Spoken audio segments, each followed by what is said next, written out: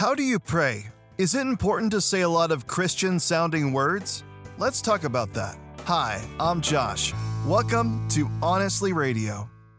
President Theodore Roosevelt once said, "Comparison is the thief of joy." And while the joy of the Lord is unshakable, it's true that comparing ourselves to others can rob us of the confidence to live our lives to the fullest. One of the biggest areas I see this affecting people and their faith is in the area of prayer.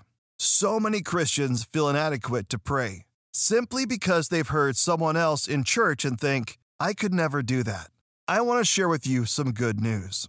You don't have to feel that way anymore. Jesus doesn't need some righteously composed sonnet to know what's in your heart. Also, the length of your prayer doesn't determine how holy it is. More words won't make it any more important to God. How can we know this? Jesus told us. Matthew chapter 6, 7-8. When you pray, don't babble on and on as the Gentiles do. They think their prayers are answered merely by repeating their words again and again. Don't be like them, for your Father knows exactly what you need even before you ask Him. Christ gave us a model of how we can pray.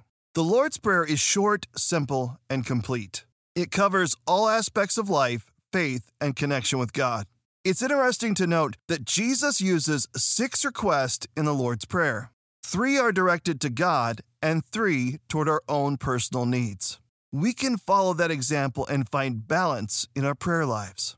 Don't worry about sounding like anyone else. Remember, God wants to hear from you. He wants to hear your voice, not anyone else's. Jesus knows what you need. Ask with gratitude and boldness. Then wait patiently and expectantly for Him to move in power. I pray you embrace God's Word. For free faith-building resources, just tap the link in our Facebook or Instagram bio. Thanks for joining us on Honestly Radio. Embrace Jesus Christ. Embrace true purpose.